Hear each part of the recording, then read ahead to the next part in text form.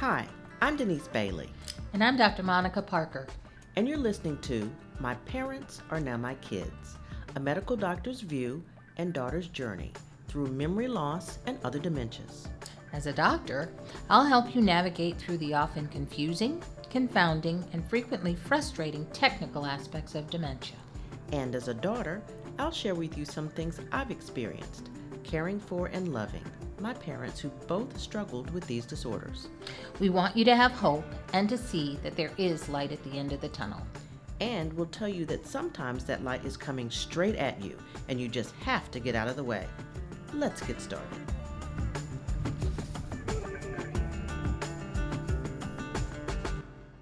Hi, Dr. Monica. Hi, Dr. Denise. How are you? I'm doing great. Happy that Christmas is almost here.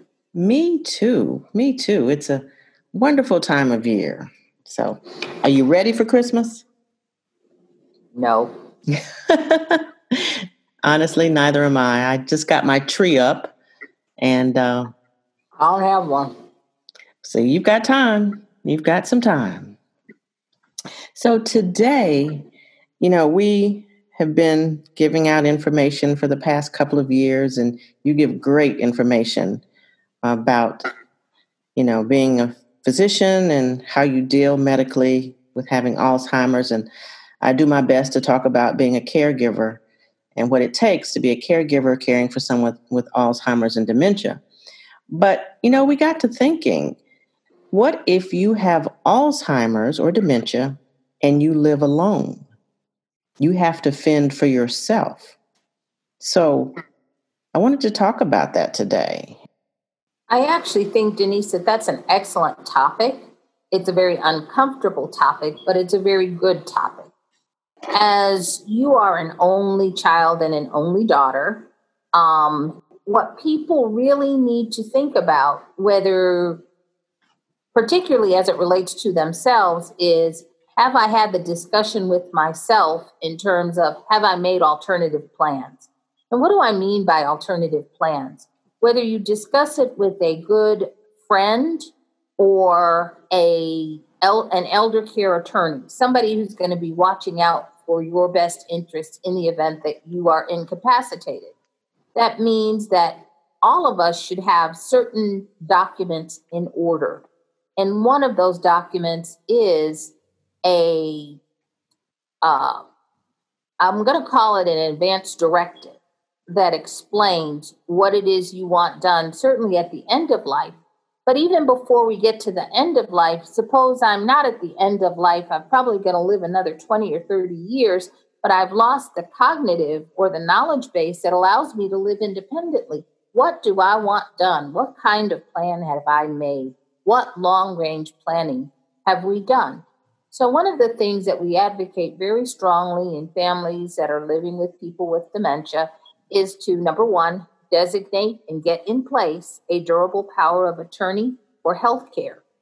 Have discussed with a relative, a friend, somebody who's going to protect your interests with what you want done in the event that you can't speak for yourself. So establishing and writing down a durable power of attorney for healthcare, getting that document to the people who need to see that, whether it's, people who should get that include your medical doctor, your banker, your lawyer who will have a copy of that document, and whoever you have designated as your next of kin. A durable power for attorney for healthcare is one thing. But then there's this other document called an advance directive.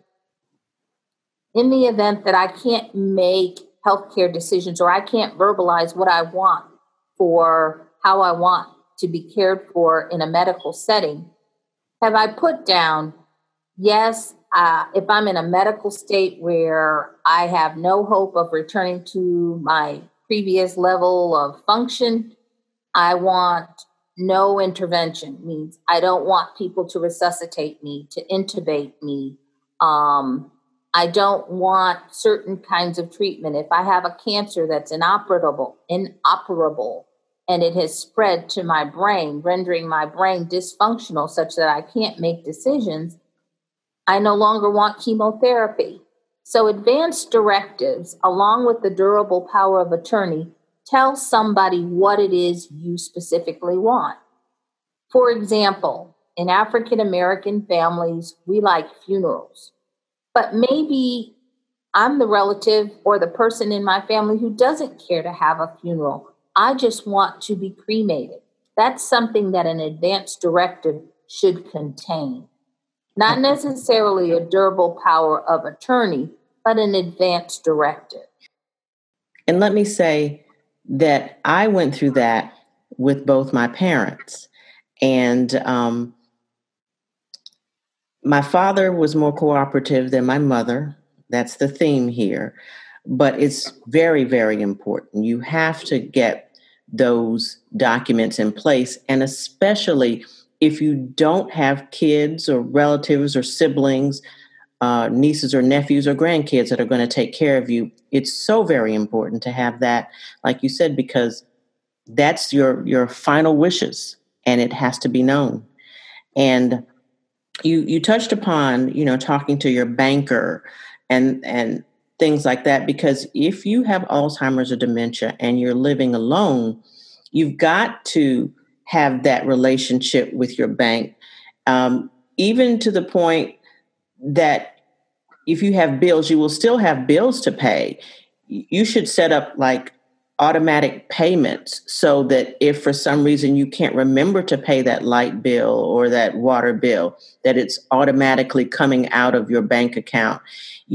I would even suggest that checks, if you get Social Security or pensions, those checks should be direct deposited so that, they won't come to your home, that someone who doesn't have your best interest at heart might take that check, or that check might be lost or something like that. So it's very, very important. You bring up a really good point about paying bills. So that's something that has to be done while you're upright and can think clearly. So it wouldn't be a bad idea for somebody who's just retired, for example, from their job to write down, let's say, just give people a baseline. Let's just say I hit 65. Mm-hmm. If you hit 65, you're going to be here another 20 years or so. But get that document in place then. And maybe every couple of years, review those documents to see that that's what you want. And the way that we can do that is to get in touch with, let's say, an elder care attorney who can draw up and create those documents for you and get those documents put in place. Different people use different devices or authorities, but you can even make a will and a durable power of attorney online, but you want to put it somewhere where people can access it. You want to make sure people understand what it is you want. So for those of us who live alone, who would be the person you would designate to make decisions for you or to act on your behalf, not only for your health care, but also in terms of managing your finances? And making sure that your banker is aware of who that person is important. And those are the people who really need to see things. And when you say automate your bills, automate, your payments and make sure you have direct deposits, those are things that older adults should be doing anyway, for all the reasons that you stated. You don't want, I know that we just finished this real contentious election, but there was a lot of question about the safety of mail and mail delays. And so if you have a check, an income check that's walking around somewhere in the U.S. postal system and you missed getting your check, no, that delays everything else that goes along with you. So certainly federal checks and retirement checks should be deposited in such a way that there's no human hand that touches it. Absolutely. That's great advice. And let's talk about just the day-to-day existence of a person who may have Alzheimer's or dementia and live alone. They should just plan ahead. They need to plan ahead for just basic needs. I mean, things like food. You can get someone to help you plan ahead. I think you should get someone to help you plan ahead You may live alone, but you have friends or relatives that can help you plan. You need to set up maybe meals being delivered if you can no longer cook. You need to set up housekeeping for someone to come in periodically and help you keep your house clean. You need to have someone that can check on you. And that's a very good point. So, in addition to documents, one of the things we stress in caregiving is, what is your village? Who's a part of your village? And so when we talk about what our caregiving village is, it may be the neighbor who watches from a distance. It may be the beautician who does our hair, who's used to seeing us on a regular basis. It may be our pastor or choir director, anybody with whom you have a regular connection and relationship with. Those are part of your village, and the people in that village need to be aware of what your wishes are. Because I can tell you, as a clinician, it's usually not the patient and usually not the patient's family that calls me. It's the next door neighbor or the churchgoer who says, I know you're Mrs. Brown's doctor, but I think there's some things you need to know. This is what's happening and that's what's happening. And she needs to come and see you. And I'm like, that's nice to tell me that, but somebody needs to see to it that she gets to my office. And usually those well-meaning relatives or usually friends who are looking at people don't necessarily know how to get in touch with people's families. And a lot of times when people are looking at that, they will call the doctor and say, I saw Mrs. Brown wandering down the street. Something should be done. So I may have Mrs. Brown's daughter's telephone number or son's number, and I can call them and let them know that the neighbors are reporting unusual behaviors. But in caregiving, we like families or people to basically identify your village. In a family, we might have a family village, but if for somebody who's living alone, it's likely that there is no family village. Right. It's going to be non-relatives who are helping you make decisions and helping you navigate your way. And I think you mentioned neighbors and church members. If you have a neighbor that you trust, hopefully you do, leave an extra set of keys with that person and have that person's information given to someone else that you trust.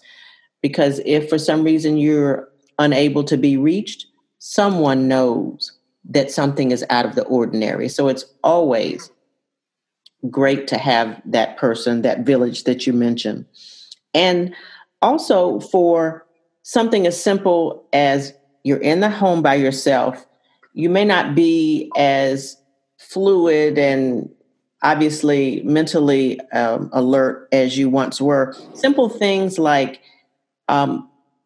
uncluttering your surroundings to prevent falling, taking up rugs, because that's what I had to do for my mom. I'm trying to move things out of the way. You know, she wanted a rug at one point, I think, in her room because she had hardwood floors and it was cold. But I remember one stay that my father had in the hospital, and they came back and they were like, move rugs because it's a tripping mechanism. You're talking about everyday sorts of things that people need to be aware of right now. One of those things, in addition to like rugs and things like that, all of us should be aware of clutter. Okay, hoarding is a sign of brain dysfunction, but clutter, everyday clutter, accumulating and getting rid of piles of newspapers and piles of magazines, just so that somebody can get in your house and get to see you.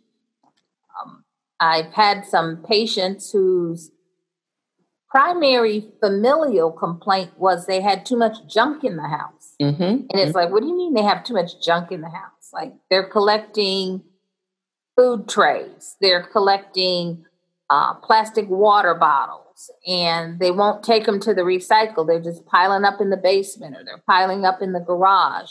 So one of the things that might be helpful is as we go along, we all need to declutter a little bit. I think that for our friends and people in our village who start to see this, quite honestly, that's a sign and symptom that things are awry in terms of somebody's cognitive function. Mm-hmm. Mm-hmm. Yes. Declutter. Keep it safe. Keep your surroundings safe. And, also take advantage of organizations like maybe the Alzheimer's Association that may have hotlines that you can call if at home by yourself and you just need someone to talk to. They have a hotline that you can call. Things like that. Get to know about organizations in your community. I know we're in the middle still of this pandemic here in the United States, and you can't go to, daycare facilities like you used to, but hopefully and prayerfully, we will be able to get back to that. So take advantage of things like that. What did you say? I said June. Yeah. Maybe August. I know. I'm trying to be hopeful. But when we get back to a state of normalcy, take advantage of organizations like that. Because if you're living alone, that's isolation, that's bad for anyone. Certainly exacerbates somebody who might be at risk for developing dementia. So having and establishing social networks and maintaining them all through our lives, certainly our mid to late middle age. And I'm happy to say that middle age is still, we say geriatrics begins at 65, but I'm like, that's probably middle age. I will claim that as middle age. I will claim that as middle age. I am hanging on to middle age. Yeah. So, there are certain things I think that this pandemic has forced some of us to do. And I don't have cognitive impairment, but that's a risk factor that's a risk in my family. I'm just very conscious of how much stuff do I have to move? How much stuff is around here? How much can we get rid of? So I think aside from, making our life occupationally, or not occupationally, but our environment socially acceptable to those of us as we age, instead of round doorknobs, using levers and things like that, things that we need to do to help support ourselves as we age in general is something we need to do. And somebody who can help you with modifying your house or putting things in to help people age healthfully is an occupational therapist who can come walk through your house and tell you what sorts of things you need. But the person we're talking about is the person living with dementia who doesn't necessarily know that he or she has dementia. And I think that maintaining a social network is very important. And while you are as cognitively aware as you think you are, you need to put certain written documents in place, particularly the durable power of attorney for healthcare, an advance directive that tells what kinds of things you want in the events of changes in your overall health. And more importantly, what kinds of things do you want to continue? Those are very basic things, not a will to distribute your pearls, but, a will, if you will, that tells people how you want things done or how you'd like things to proceed for yourself. But again, most people who are living alone with dementia don't just generally recognize that they have it. It is their friends, their village of friends and family who notice the changes and have to be put in a position to assist that individual.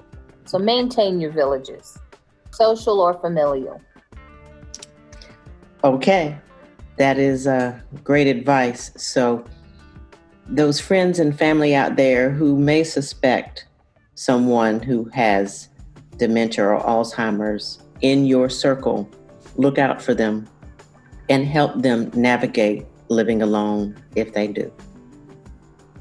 Thank you, Dr. Monica. That was some great information. Thank you, Dr. Denise.